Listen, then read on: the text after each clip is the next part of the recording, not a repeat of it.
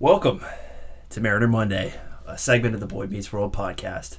I'm joined today by Felix and Meraldo, and we went through and talked about all the important things with this team, like the opening day starter, the third base situation with Kyle Seager's injury, and why the M's have an Oscar-worthy commercial on their hands.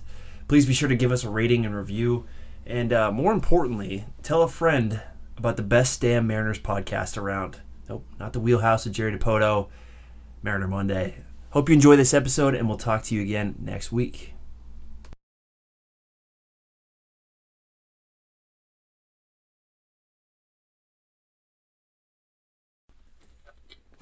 Phil, I have a question for you.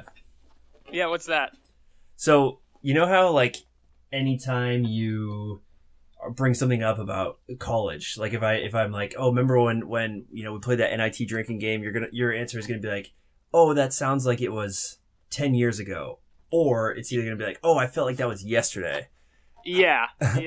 How come nothing feels exactly as long ago as it actually was? I don't know. I guess that's an interesting question about the passage of time. It's exactly what you were prepared to talk about today, right?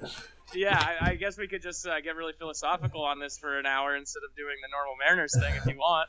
Well, I was just thinking about that because the season starts in 9 days. They will be playing in Japan in 9 days. And I was thinking that is absurd that they're playing baseball in 9 days. But in theory, I should have been totally prepared for that because I've known that for quite some time. So I don't know. It's one of those things. It is weird, though, because they're going to play those 2 games in Japan, but then they come back and they have to play like 4 or 5 more spring training games, and then they start the actual opening day and get into the routine of the season. Yeah, it's a weird thing, but yeah, I don't know. There's nothing that's like, oh yeah, that was 4 years ago. That sounds about right. It's always like, oh my god, felt like just yesterday. So yeah, I don't know. That's time is a flat circle. Yada yada yada. Let's get into our segments though. This is 2 straight weeks, man. We're on a little streak here.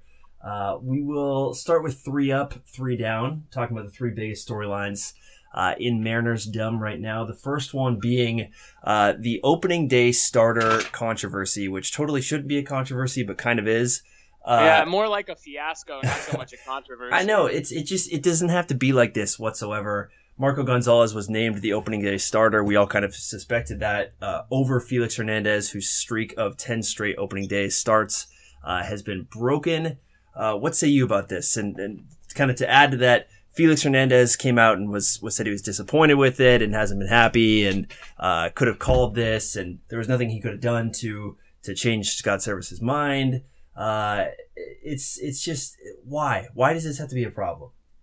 Well, it's just kind of like what you were saying.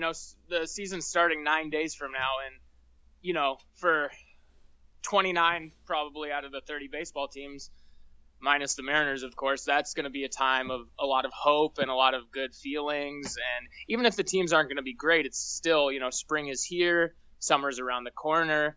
It's a hopeful time for a lot of people. And now with this whole controversy or whatever you call it, it's not really a controversy. Felix Hernandez absolutely doesn't deserve to start on opening day, but there's just going to be this kind of weird sort of sad cloud that's going to be hanging over the Mariners for the next, I don't know, probably 2-3 weeks until this all sort of blows over, which it will.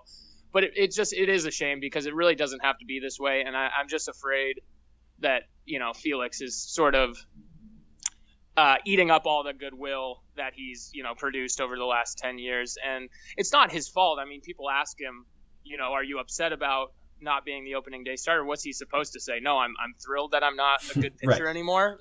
It's tough. Yeah,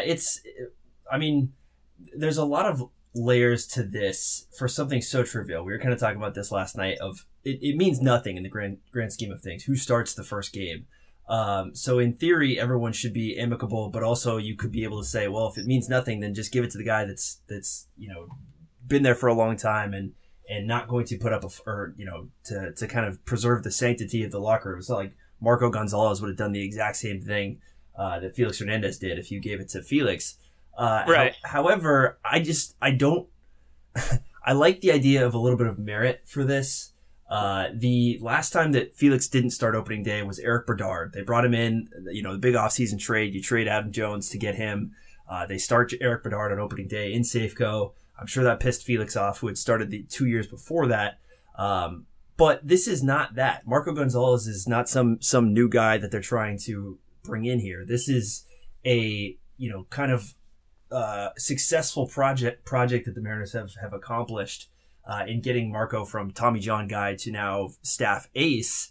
And all Felix had to do, if he knew this was going to happen, was just say, yeah, I'm really happy for Marco, and then go prove it himself that he still might deserve that position. So it's just, again, why does this have to be so difficult? I guess my question to you would be, what do you think and again, this is a very trivial sort of thing. It is one start, but my question, it does have a lot of symbol both to the fans and the players, so it is worth talking about.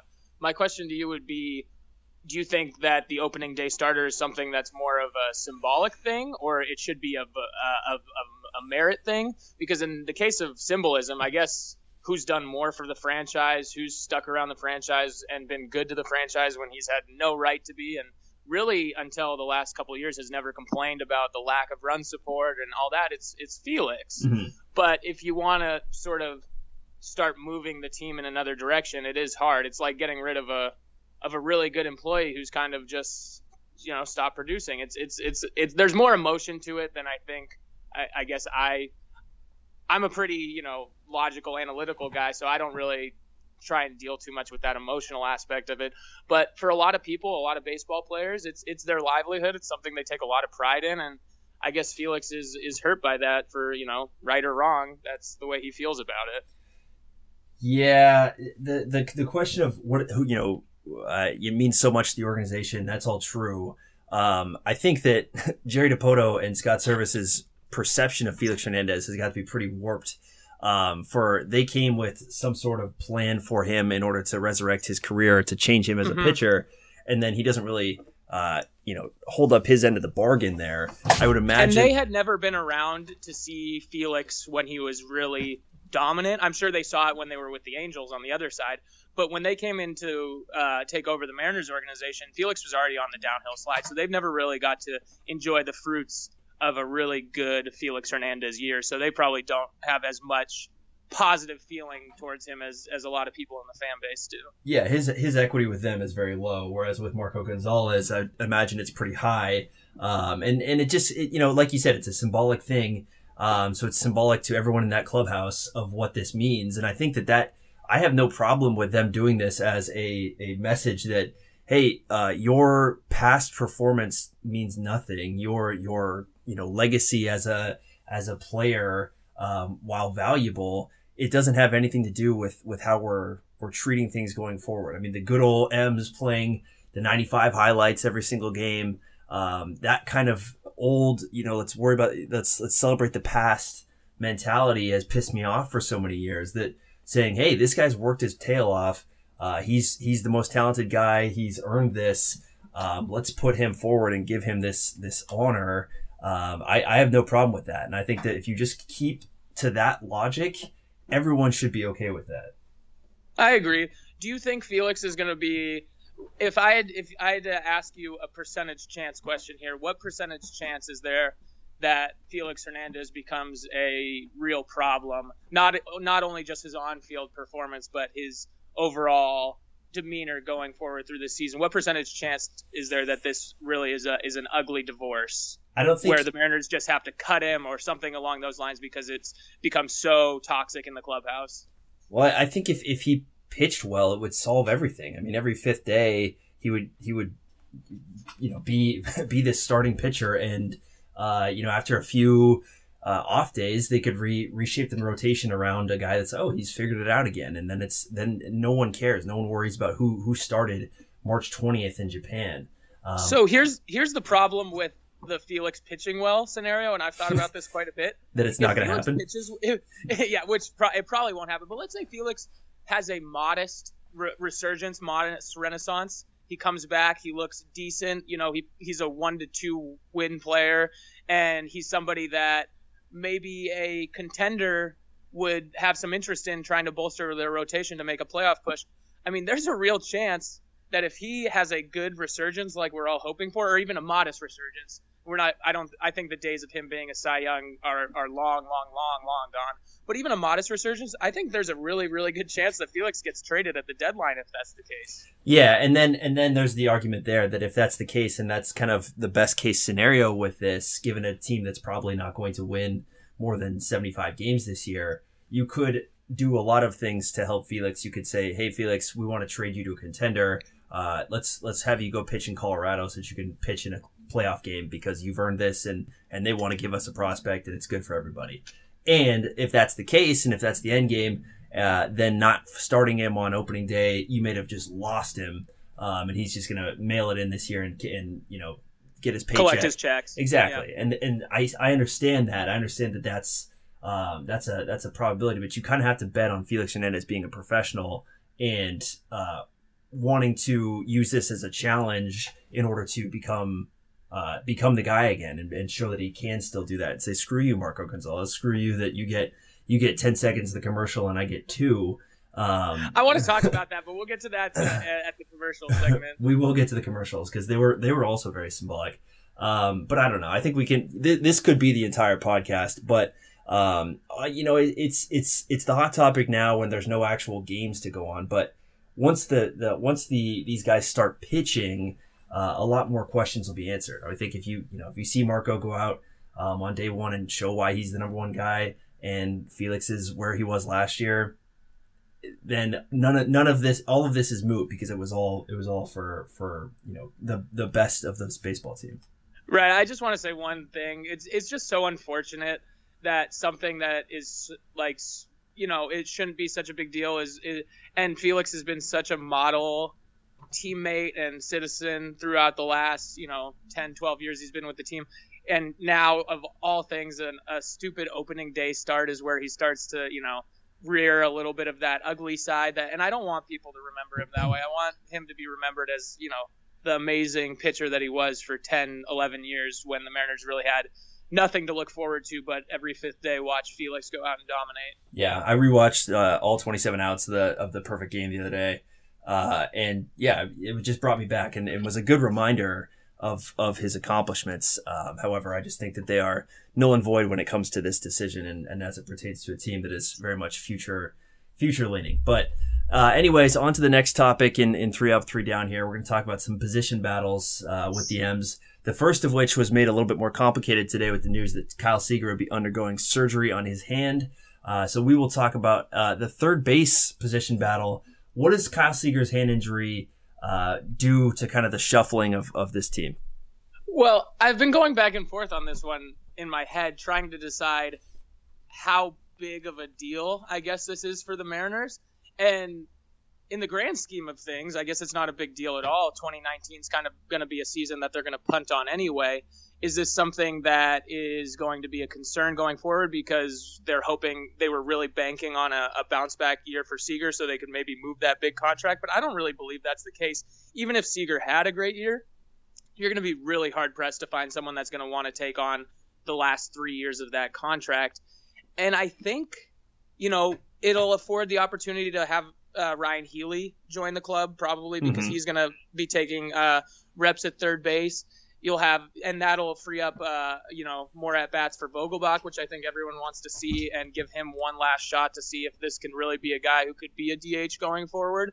And then obviously you're going to get Jay Bruce and Edwin Encarnacion their at bats to try and showcase some of their trade value as well going forward. So in a lot of ways, I don't think this is a huge setback for the Mariners, but it's never good when a player gets hurt, especially a guy that you're really hoping has a strong season to kind of quell some of those fears that last year and even to some extent the year before that were products of a shift that he's now adjusting to, or maybe something that he wasn't doing right with his body, and now he's back on track. So he's going to get off to already a delayed start. So it's not looking good for him.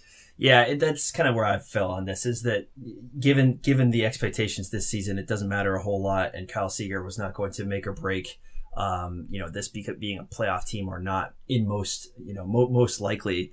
But yeah, you just kind of mentioned it, that the work he had put in to change his body and to get in good shape for the season and to have this happen is more of a bummer for Seager's, personal life as you kind of look at it through that way. But that does lead me to a question of, would this have happened to fat Kyle Seager? Would he have? No, there would have been more padding there. He wouldn't have dove for anything. Stronger. Yeah. What's that? He wouldn't have dove for it. He wouldn't have got to it. Exactly. Yeah. No, it is unfortunate for Kyle because you can see it. It's evidenced by his body. He did put in a lot of work, and he really does want to revitalize his career. So, I guess one month won't change that. Hopefully, it'll just be the month of April. But still, you don't like to see a guy already come in behind the 8 ball when he's trying to push for a bounce back year. But I want to say that is one of the nicer things about rooting for a team that's not planning on being in contention for 2019. A lot of those things that would have been so devastating a year ago, 2 years ago, this year it's a little bit easier mentally to ride those out because you're planning for a more long-term outlook. Yeah, definitely. And so the big winners from the Seager situation, at least to start the year, were Healy, as you mentioned. But how does that impact J.P. Crawford's potential as starting with the big league ball club rather than in Tacoma? Well, I would have said if Crawford came out and tore up spring training and was really giving the club a reason to sort of have to put him on the team, it would have made the decision a lot easier. But Crawford, he hasn't looked horrible, don't get me wrong, but it hasn't been to the point where he's forced the front office's hand to say, hey, we got to put this guy on the team. He deserves it.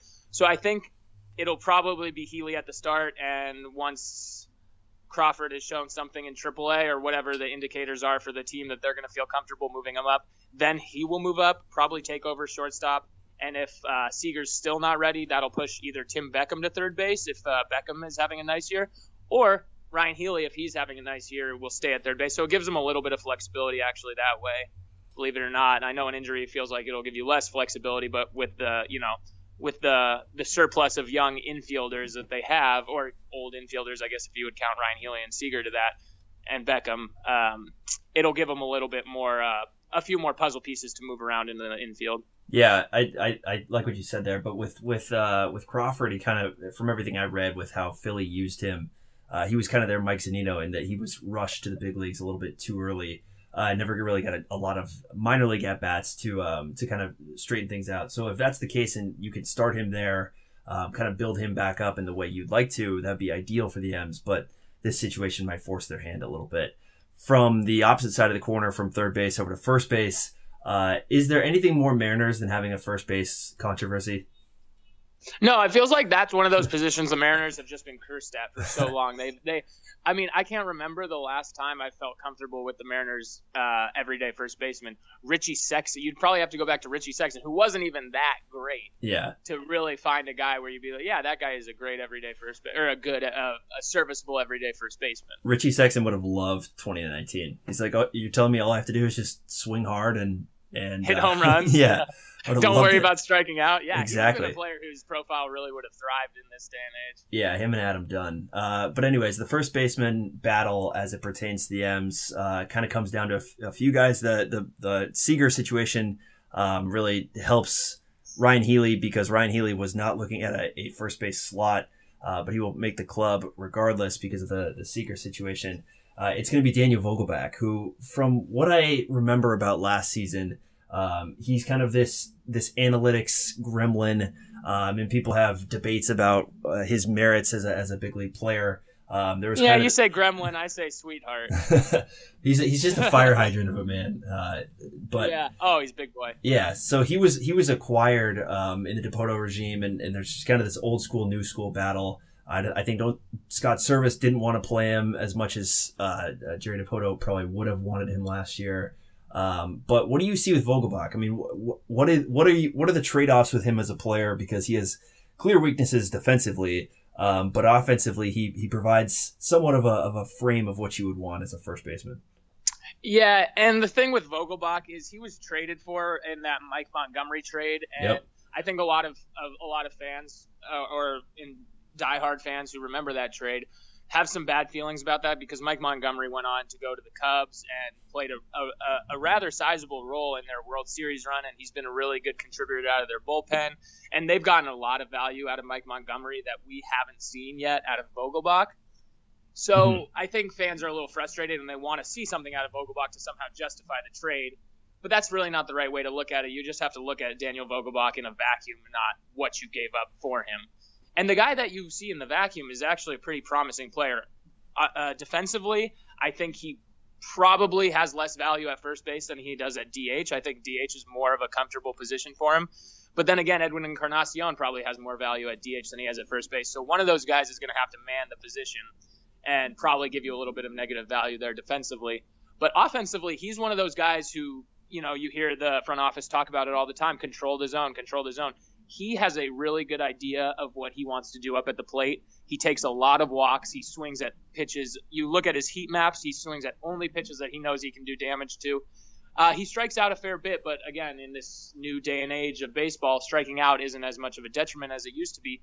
So a lot of people really are high on him. He's absolutely mashed at AAA. He's done everything at AAA that anybody could ever ask.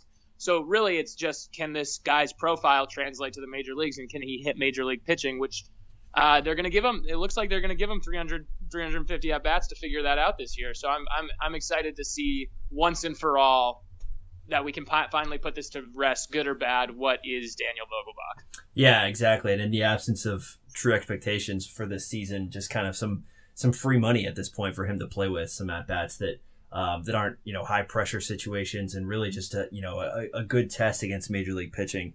To center field we go. This will probably be Mallex Smith's role, but Mallex Smith, I'm saying it wrong. Mallex Smith. There you go. Will not be in Japan due to injuries. He probably won't be with the club until mid-April or so with a shoulder injury. So they have some options in center field, but how do you see that shaking out, at least to start in the season? So they're bringing Ichiro to Japan. That's just a foregone conclusion. Hell yeah, Ichiro will be. That's how 2 for 22 this spring. He's been pretty bad this spring, huh? Yeah, he's 45 years old. Yeah, he's got like gray hair and stuff. He needs like some touch of gray for men or whatever they call it. Yeah. But no, they're bringing Ichiro, so that's one outfielder that's going to be on the roster. I think Haniger's probably going to end up being the center fielder for those two games, and then they'll have Domingo Santana playing left. But they still need a backup outfielder, and that's going to go down between. You heard Jerry DiPoto's comments on, like I did, if for the listeners out there, if you didn't hear him, he basically intimated that one of two guys is going to be the backup center fielder traveling to Japan with them and making the 28-man roster, and that's either Braden Bishop, the UW guy, who has been coming through the system. Some people actually who don't follow baseball super regularly might know him from all of the charity work he does. If you don't know about that, you should look it up. It's a really good story. Or the guy we were talking about in the step back last week, Jake Fraley, who is really an interesting guy that they're targeting for this 28-man roster, seeing as he hasn't played a single game above single A. Mm-hmm. Yeah, we'll more on Fraley in a bit, but it seems like Bishop is going to be the guy that ends up winning that kind of reserve outfielder position. A little bit older than Fraley, maybe a little less upside, but his defensive range is there, and he's definitely earned it with his swing in spring so far. Yeah, so he's actually a guy. Do you remember Jake Lamb? He was also on the UW team. Yeah, the Diamondbacks guy. Mm-hmm, now he plays for the Diamondbacks. Bishop was kind of tapped as his ceiling was going to be that of a fourth outfielder, great defense, no bat. But he didn't want to settle for that. So he actually did a lot of work with Jake Lamb in the offseason trying to get that swing right, trying to change his launch angles and all that stuff. And it looks so far like it's paying dividends. He's hitting for a little bit more power, and he's hitting the ball with a little bit more authority. Yeah, it should be fun with Bishop. Local kid, was someone who, when I was working at UW, he was definitely the most exciting player on the team for lots of reasons, manning center field out in beautiful Husky ballpark out there. All right, that's enough of the position battles. Let's get to the real stuff here. The first base battle is a key part of any Mariners off season. The next part is the debut of commercials. The Mariners commercials. There are 4 this year. But really there's only 1, because 3 of them I think are terrible, and 1 of them is amazing. Yeah. So let me guess which one you think is amazing. Yeah. And which are the terrible ones. Yes. Crafty Lefty is the amazing one, right? Crafty Lefty, I think they spent, say they had about 15 hours total to bang these out. I think they spent about 14 hours and 25 minutes on Crafty Lefties. Yeah, it was by far and away the best one. But if I can talk about Crafty Lefty for a minute, let's breeze through the other ones. Okay, yeah, let's go. And then we'll bang that out. The first one is Speedy, which, hey guys, D. Gordon is fast, and the Mariners would like to let you know that. Yeah, I see that. Like, what's the point? What's the point? He's not a young, exciting guy. Everyone knows he's fast. Yeah, It was lame. They have a pit crew on third base, and it's just like, oh, great. That's I didn't know D was fast. We covered that last year. That was his nickname, Flash, too. Is that yeah? So it's annoying. Then the Malik Smith one, which they basically did the same thing. They used two fast jokes in 4 of the commercials. Yeah, and that was my signal that the directive from Dipoto is like, hey Jerry, what do you want from the commercials this year? And he's like, I want people to know that we have a team of athletes and we're fast. That's Jerry's MO, and that came through in the commercials that they want you to know how fast their outfielders are. Seager's a pretty good actor in those commercials, though, huh? Every time I've seen him in one of those commercials, he's always done a really nice job. Yeah, Kyle Seager's got a good dry humor there. That's the product of being bald for a long time. You've got to make fun of yourself. Exactly. And then there's the Mitch Haniger selfie one, which I think is it's just weird. Like, was it a cry for help and a comment on the toxic nature of a fan's relationship with players? So I've seen a lot of like hot takes on this commercial where, I didn't expect those words to ever come out of my mouth, the hot take on a Mariners commercial, but here we are. I don't understand why everyone's so mad about this. I get it, like the guy's annoying, haha, whatever, but it's just like it's a fan who's passionate about a game and it's funny. Like I didn't see, but a lot of people were saying, "Oh, are they really deciding to make fun of Mariners fans this year when we're going to be bad and they need all the support they can get and blah blah blah?" Yeah, I don't see any of that. I think people are being a little bit too sensitive there, but I mean, I think people are a little too sensitive about a lot of things in general. So I don't know. Yeah, it wasn't a good commercial by any means, but it wasn't like criticism worthy like that to me. I didn't think. No, it was just weird. Like I wish they had a do-over for that. But oh well, because they did have Crafty Lefties, which I must say is superb and belongs in the pantheon of great M's commercials. This is the only one that they should play, in my opinion, because we got a little taste of Wade LeBlanc's humor via social media last year and kind of fooling around with Marco Gonzalez. Just constantly making jokes and kind of teasing and things like that. It really came through in that commercial. Wade LeBlanc is a budding superstar. So can I read into this commercial way too much for a second? Yeah, okay. Yeah, go for it. So you see Kikuchi, LeBlanc, and Marco Gonzalez in their little club, right? Yes. And who is on the outside of that club looking in? Felix Hernandez. Right. And I know. He's kind of outside the door, right? Like yes. Almost as a symbol that he's on his way out. He doesn't fit in. He no longer fits in this clubhouse, and he's not a part of this anymore. Did you kind of read that the same way I read that? Absolutely, yeah. They had him, like, we talked about it earlier, the percentage of time that he was involved. I mean, there's 3 pitchers on screen. None of them are Felix. And they kind of were like, shit, we have to have him in here, don't we? And they threw him in. And so, yeah, I think as much as the Malik Smith and D. Gordon commercials about being fast were messages about what this team wants to be, having the kind of quirky but productive pitcher is also their MO, apparently. And Felix in the commercial literally has 1 foot out the door. You know, it's just a very on the nose like symbol to me. Yeah, I wish he would have snuck in some Easter egg in there, like he's something coming out of his, like under his bill of his hat, just says like "trade me" or something like that. Yeah. that he could have pointed to. So yeah, there's a lot of great parts of this commercial. There's that part. They tease you and make you think that Yusei Kikuchi is not going to have a speaking role. With his first clip when they show it to him, and he just kind of like expresses that he's built this Safeco Field replica. But then he does speak, and he says very crafty. It was great. And then there's the extended cut with the Jamie Moyer tribute, which right. There's like those little small details all scattered around, like Jamie Moyer framed on the doorway. Yeah. It was well done. It was very well done. Christopher Nolan directed this commercial. Actually, it was very. They spent a lot of the budget getting this done. But yeah, so good round of M's commercials because of Crafty Lefties. Right. I don't mind that the other 3 are bad because Crafty Lefty, like you said, is probably going in the like highlight reel of Mariners commercials. Yes, yeah, it's an all timer up there. That can be a different conversation. Is talking about the best ones. All right, we are behind schedule, which is not surprising, but yeah, always. We can save our teams to watch discussion for a later date because that will hold true. So we'll skip right over that. Our Around the League segment. Sorry for those of you that were ready for that. But let's get to our Let's Get Smarter segment. And Phil, you're here to educate. Talk to us about the value of pitch framing.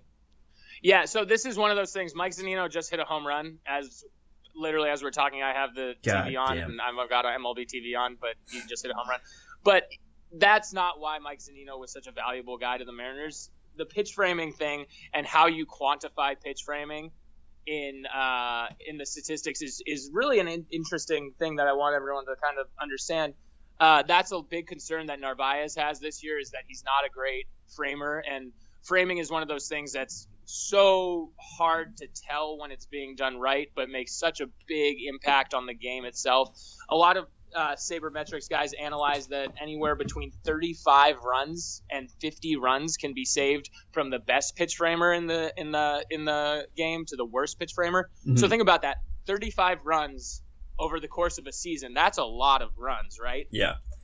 And go ahead. Yeah, so the run saved part of it, I wanted to ask you a little bit, is so this is something that makes sense because of the amount of pitches that come in. I mean, you think about what's one pitch swinging a 2-1 count to a 2-2 count, has minor significance, but built over the entire season, the amount of wins that you're talking about is really significant. How do they quantify that in order to kind of make those statements about how much pitch framing matters? So here's a slash line that I'll give you. I'll give you two separate slash lines. We're in a 0-0 count, fresh new batter, right? Mm-hmm. And then we're going to take an average major league hitter, what he does in a 1-0 count and an 0-1 count. So let's say there's a borderline pitch and the guy does a really bad job framing it. And the umpire calls it a ball. The guy's going to hit, on average, last season, a slash line of 223, 266, 352. Okay, or excuse me, that they're going to go 271, 382, 457. So that's an OPS of, let's do some quick math here, OPS of almost 800, right? Mm-hmm. Or 830 actually, in fact.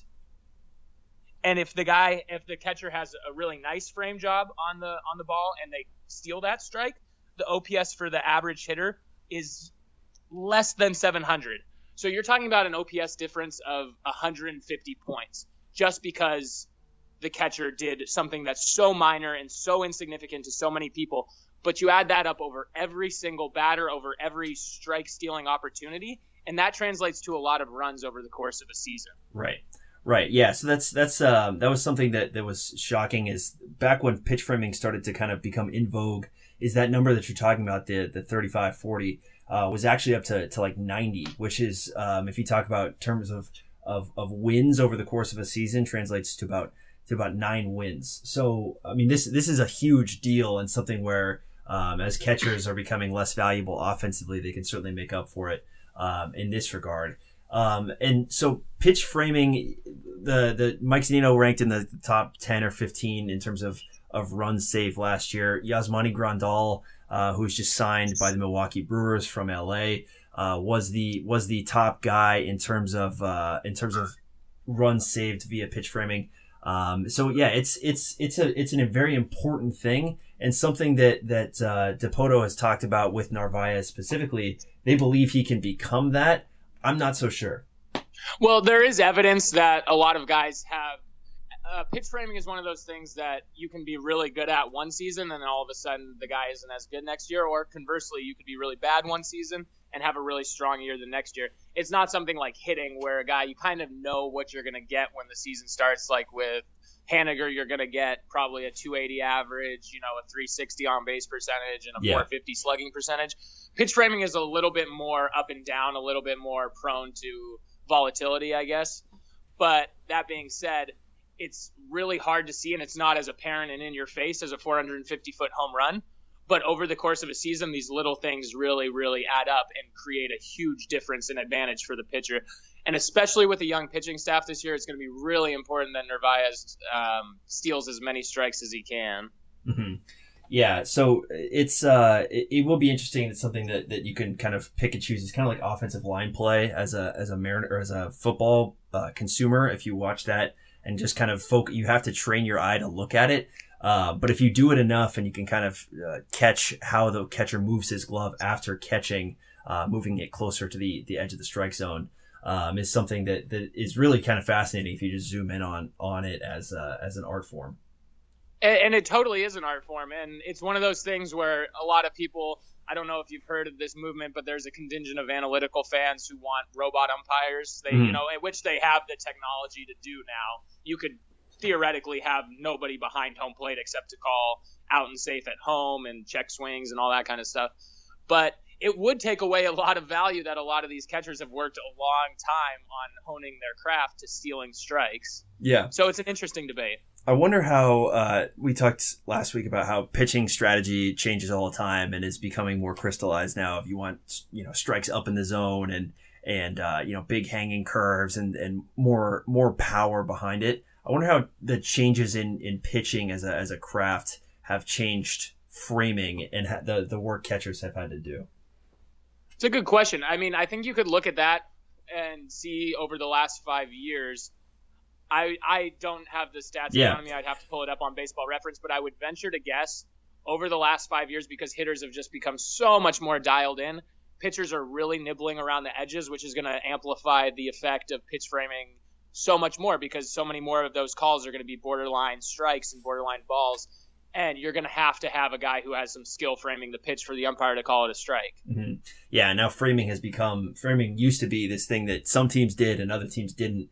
But now it's become this thing that everyone does. So it's the difference between the bottom and the top isn't whether you're framing pitches or not. It's how well you're doing it. So if you're not worried about framing pitches as a front office right now, you're way behind the curve. Yeah, exactly. So it is the window between the best and the worst is shrinking, but it is in a game of minutia, an opportunity to really change some things. So yeah, thanks for teaching us about pitch framing. We will learn more next week.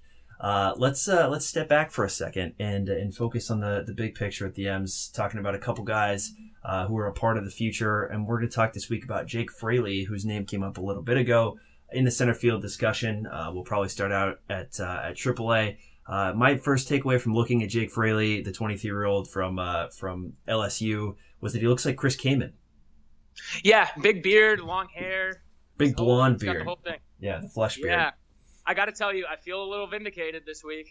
You should. You had it called. He was a throw. I had it called, and then you said, why not? No Justice Sheffield. And I held my ground. I said, nope, I'm staying with Jake Fraley. And he's done nothing but tear up the minor leagues and open up a lot of eyes as a guy. And we talked about him a little bit in the season preview, the one that was an hour and a half long, whatever. But about how he was kind of one of those throw-in pieces that DePoto always seems to like, a la Mitch Haniger or Dom Thompson-Williams, or one of those guys that kind of a toolsy outfielder who had a late swing change type of deal going on, and then started to put up really solid numbers.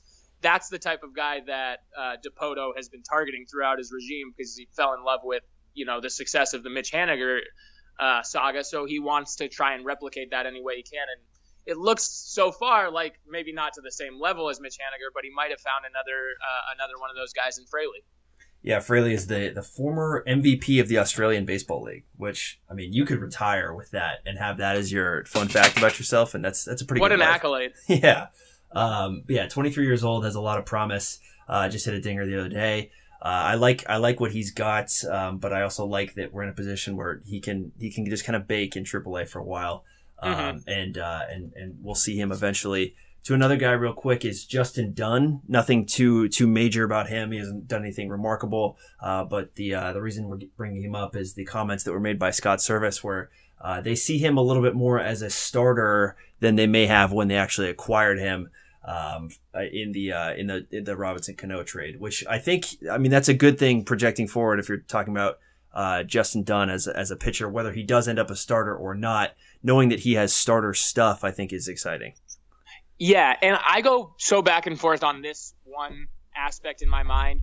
I remember when the Mariners converted Edwin Diaz from a starter to a reliever, and I thought, oh my God, what a waste of value. Obviously a really good starter has a lot more value to a club than a really good reliever. Mm-hmm. But you look at a guy like Edwin Diaz, if he was just going to be kind of a middle-of-the-road starter, you have a lot more value turning him into an elite reliever. So making that change to being a reliever is not a great thing in general, but a lot of times it can work out like where you get an Edwin Diaz. But it is nice to know that the front office sees Justin Dunn as a starter going forward, just because there is a little bit more projectability there than there is as a reliever. Yeah, definitely. It opens up their planning for the future. But yeah, Justin Dunn, Jake Fraley, both having good springs. I also saw a little clip of Julio Rodriguez hitting a double the other day, and boy, oh boy, was I excited. Yeah, he's got great bat speed. You measure out his bat speed. I saw, they have these Rapsodo machines and these StatCast machines and whatever they're called now. Mm-hmm. He has already at his age, he's 18 years old. He's got a big body, but already he has a swing of 85 point something miles per hour. Major league average is in the mid 70s. So he swings the bat fast, which is gonna produce a lot of power going forward if he can get the mechanics of it right. So he's somebody to really look out for. Yeah, he's the guy that hasn't done anything in the minor leagues this year. So we'll definitely keep track of him because he's very young, but offers the type of promise that could really turn into something special down the road. But just kind of one of those nice things to have in a good organization is a guy that, there's the Kellenics that are probably 2 or 3 years away, and then there's the Rodriguez that might be 3 or 4. So just that wave, knowing that it is coming or could be coming, is something we haven't had in a while. Flipping to the ex-Mariner of the week, I thought there was a clear winner here, but you stole one that is just so heartwarming. Yeah, I think that the whole Danny Farquhar, for those of you who don't remember him, he was a reliever for the Mariners in the mid 2010s, from like 2013 to I think 2016. And he was part of that bullpen. He was the closer in 2014 for that bullpen that was really, really surprisingly good. They had Fernando Rodney, who had a weirdly good year. He did the Rodney magic that didn't blow up in his face. They had Dominic Leone, who was a guy who came out of nowhere and had a really good season. And then the whole thing was anchored by Danny Farquhar. And that was a year that the Mariners were projected to not have a great bullpen, and it turned out they had a really good bullpen. So it was a nice, pleasant surprise. And if you remember last year in mid-April, he suffered from like a really, really scary brain aneurysm. He was throwing up in the dugout before he eventually fainted. They had to rush him to a hospital. He barely survived after hours of surgery and all of that kind of stuff. And, it would have been totally reasonable for him to say, I'm done. I made my money in the majors. I don't want to risk it anymore. But he's back. He's throwing in the minor leagues with the Yankees, or in spring training. He's probably going to end up in the minor leagues with the Yankees this year. But just to have made it back from what could have been a potentially life-threatening situation and be back on the mound is a really, really nice thing to see for Farquhar. Yeah, well said and well documented by you there. I went much more superficial, much less wholesome. My ex-Mariner of the week is Alex Rodriguez, who got engaged to Jennifer Lopez over the weekend. Posted the big picture of she said yes, and it was J-Lo's hand with a nice rock on it. And A-Rod obviously getting engaged is one thing, but you peel back the onion a little bit.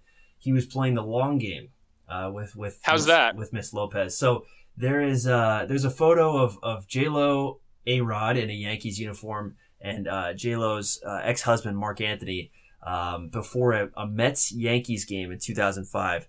So J-Lo is married to Mark Anthony. Mark Anthony's wearing an M's hat, and they're just kind of hugging Alex Rodriguez. Probably Mark Anthony being like, "Oh, Alex, come over. Let's take a picture of you, me, and my wife. Let's keep that clear here." And then I don't know. Wait, did you say M's hat or Mets hat? Mets hat. M's hat would be nuts. I thought he was wearing a Mariners hat. M's hat might be why they're not married anymore. Not that the Mets are any better, but yeah. So Mark Anthony and Jennifer Lopez got divorced a while back. A-Rod, he kept that picture probably, and just held on to it. He's Alex Rodriguez. Maybe learned a thing from Derek Jeter too. And then 14 years later, gets it done. That's called plate patience right there. It's a good batter's eye. Yeah. And my question though is, imagine you're Alex Rodriguez, and everyone in the world knows how much money you have and how much money you made in your career and how wealthy you are. The pressure of buying a ring when you're that rich Oh must God. be horrible. What's the rule they say? 3 months salary? Is that what it is? I don't know. I think it's something around there, but 3 months salary for that guy is like, that's enough to buy a friggin' island in the, I don't know, island in the Caribbean. Yeah, wedding ring rule, putting this up. The new rule, Y-Man should spend 3 months. Yeah, 3 months of his salary. That's a lot. Like, okay, let me do some quick math here. When he first signed that big contract with, we'll do the Rangers contract. Yeah, that was 10 years, $250 million, so $25 million a year. Divide that by 4. What is that? So he's got to get her like a $6 million ring. Jesus, that's incredible. So even if you got her a $5 million ring, she'd be like, well, it's not 6, you know. It's just it's out of control. But so yeah, maybe that's not fair. Maybe that's one of those things where like being rich pays off, like the rich people that don't have to pay for lunch because restaurants are like, oh, come on, it's on our house. Yeah, the more famous you are, the less or the richer you are, the less things you have to buy. Yeah, it just comes out in taxes type thing. But yeah, either way, A-Rod, well done, long game, and I'm sorry about the cost of the ring you had to get. All right, Phil. I'm sure he'll be all right. Yeah, he'll be fine. I've got some trivia for you. In our little bonus segment. We'll also and I want to say this is not. I have not heard the question. I have not been able to like research anything. So, yeah, Jerry DePoto, I'm looking at you. This is not Goldsmith and DePoto doing their little dance where it's like, oh, you know, the Satchel Paige example from last week. This is legit. This is raw, uncut trivia for Phil. Gonna stump him. Since 1992, the Mariners have only had 6 different opening day starters. Okay. Who are they? Okay. Felix? Yes. Bedard? Yes. Wait, you said since when? 1992. Okay. Randy? Yes. Moyer? Correct. Freddie Garcia? Yes. Okay, who am I forgetting here?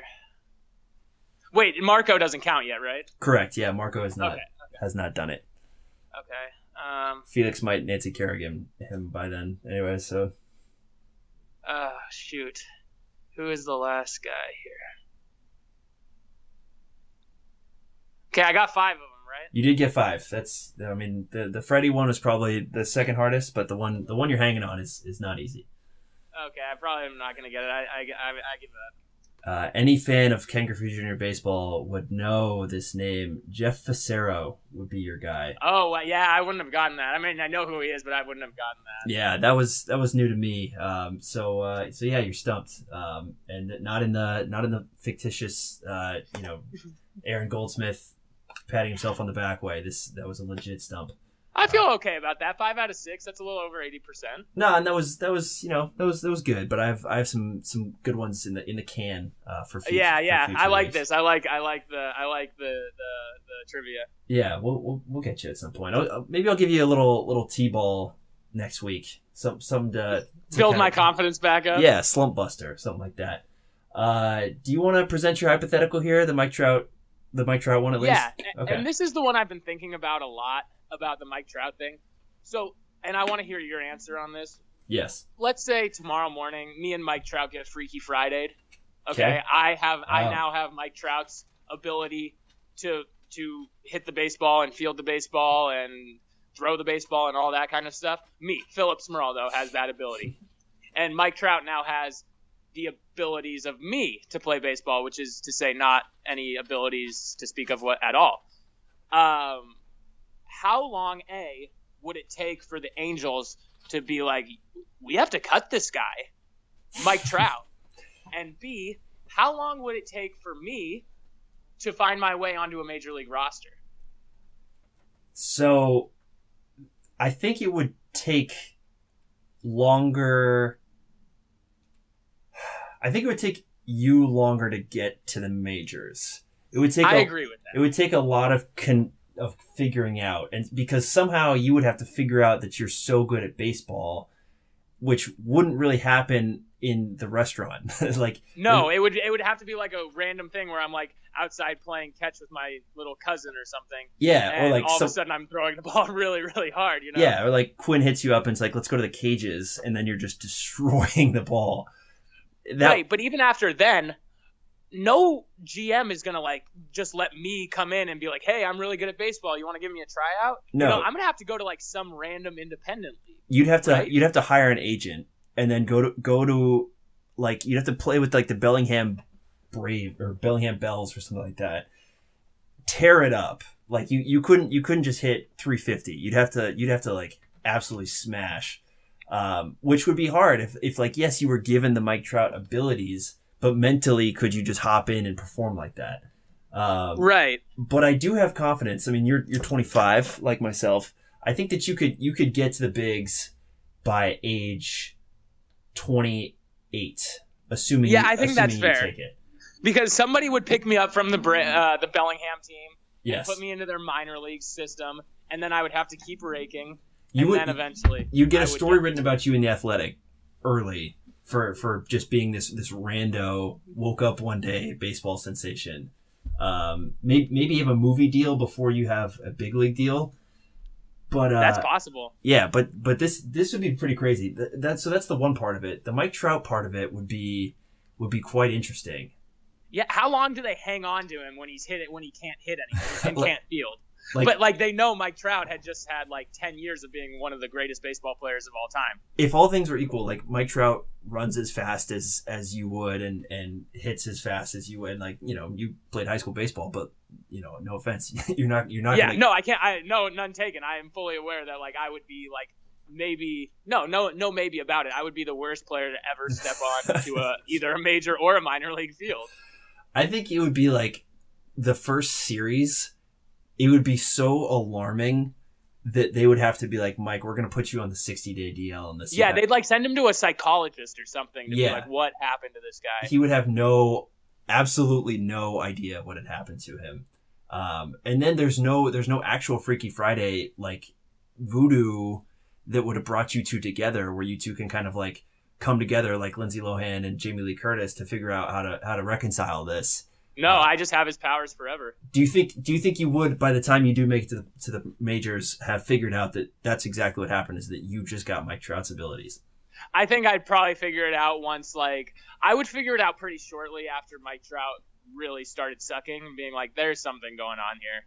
Yeah, but that's only like a week in, and as we're saying, that's a good point. Yeah, I wouldn't even probably know. Yeah, like Quinn's not going to invite you to the cages for a couple months, you'd think. I probably would never put it together then. I'd probably just think I was like a random late bloomer, and like I just all of a sudden started getting really good. I hope that in this scenario, you would still look exactly as you do. You'd put on no more muscle. You would just be Phil Smeraldo, but I run the same way, but now all of a sudden I'm hitting the ball like 500 feet. That'd be quite the story. I want nothing more. If you like that kid from the movie Rookie of the Year, where he like hurts his arm and now he can throw the ball 100 miles an hour, I'd be like that kid. Just an absurd premise for a movie, but it did well. I think you'd get to the bigs. You would be like Tom Wilhelmsen. It wouldn't be easy, but you would get there. You'd get an at bat because your story would have been so talked about, and then Mike Trout would become like Markelle Fultz times 1,000 for right. That would be the most shocking development of any sport ever, I think. Like a player who's on track to be the greatest baseball player ever. Probably just forgetting how to play. He still probably gets the Hall of Fame though. Is the crazy part. Oh, I think he would. I think he would definitely still make it, even if he retired today, which is essentially what we're talking about. Once he gets my skill, he has to retire. It would be, I don't know, but I mean, again, he's still Mike Trout. Like he could, and young enough where he could salvage that. Build somehow. Himself back up? Yes. Oh, man, that would be quite the story. And then me and him play against each other. Oh, yeah. Chills. That's a screenwriting. And he like sees your swing. He sees your swing, and he's starting to like rewind the tape and stuff. And be like, oh, that mother, he stole my stuff. He took my skill. Yeah. Oh man, wow. If anyone's still listening, that was sure fun. talking about. I know you have another one, but I want to leave that. Yeah, alone. no, I think we should end on that one. Yeah. Quickly, who's your yellow Hyrdro of the week? Your favorite Mariner from the last 7 days. I think you're gonna have to go first on this one. I have to pontificate on this one a little bit. Okay. I'm gonna go with Braden Bishop. His work as a kind of, I mean, it's not an entrepreneur because he was doing it for a very worthy cause, but I've been a college student and felt like I've had some ambition. I was not a college baseball player who had plenty of other things to do, and granted that comes with a platform. But for his mom, who was battling Alzheimer's, he was doing incredible things in college to spread awareness about Alzheimer's, and has continued to do so in his minor league career. As you mentioned, he's done a lot of work to become not just a fringe prospect, but a guy who's going to make the major league roster and has some potential down the road. I'm really happy for him. Being a dog obviously is part of that, but for him to be in Japan for all that he's done, it seems like it's one of those true, like, this guy is just too good to fail. Yeah, I really hope so. He's got a great story, and I really want to see him do well. Yeah. Let's. I mean, he's probably gonna get some ABs in Japan, and maybe get the first big league knock up there. Hopefully. You know who I'm gonna go with now that I think about it? A-Rod. Is the Mariners' first round draft pick last year, Logan Gilbert. Yes. Okay, he came in and had a just horrific 2/3 of an inning, and he was pitching against major league competition. And the kid was pretty unflappable. Like, he came out and he said, I didn't pitch good, but I was nervous. And, there's a lot of brighter pastures ahead for Logan Gilbert as his body develops and his mind develops and he becomes a really good starting pitcher. It's a little bit unfair that he got put against such stiff competition, being a guy who hasn't even pitched in the minor leagues yet. So I'm really hoping that didn't hurt his confidence too much, and I'm proud of him for even making it out there and giving up the 5 runs in 2/3 of an inning. Not the greatest segment for preface around former Mariners first round pick. Yeah. that we're now like the equivalent of Pony League. Proud of him for not crying when he gave up a grand slam. But yeah, good for Logan that he's composing himself well. Yeah, he'll be better than that. I mean, you can't get much worse than that. But I mean, it was his first time against major league competition, and he could feel that he was overmatched. But he won't be overmatched for long. Yeah. That's why they have. I think if Logan Gilbert's career trends this way and continues going this way, he might just become the forgotten Dipoto draft pick. Yeah, that's possible. Yeah, he will not be brought up in any future Mariners trivias. That'd be a fun hypothetical though. Is what if Aaron Goldsmith found out he was getting fired before anyone told him, and so he was like, so he's just like, yeah, he gave him some really hard shit. Just being an ass, like, what was Jerry Dipoto's shittiest draft pick? Jerry's like, we did not talk about this, Aaron. Blow the cover off the whole friggin' wheelhouse. Oh God, blow up the wheelhouse. That should be our motto. That is, that's our rival. We put him in our sights. That sounds like a direct threat, but it's more metaphorical than anything. We're not actually gonna commit arson on Jerry Dipoto's podcast, but we are coming at them. And they don't have hypotheticals as weird as ours, that's for sure. Yeah, and I'll have another one for you next week. Can't wait, man. Can't wait. We murdered our outline here. We didn't get to half the stuff we wanted to talk about, but boy, it was fun. So thanks for doing this. I'll be coming back from Vegas next Monday, so it might be a I have sunglasses on and I just let you talk situation, but damn it, we're gonna keep doing this. I'm ready and willing and able to keep doing this, and I'm glad that we didn't get to everything because that just means more good content for next week. Hell yes. All right, Phil, thank you so much for doing this. Talk to you next week. All right, take care. Peace.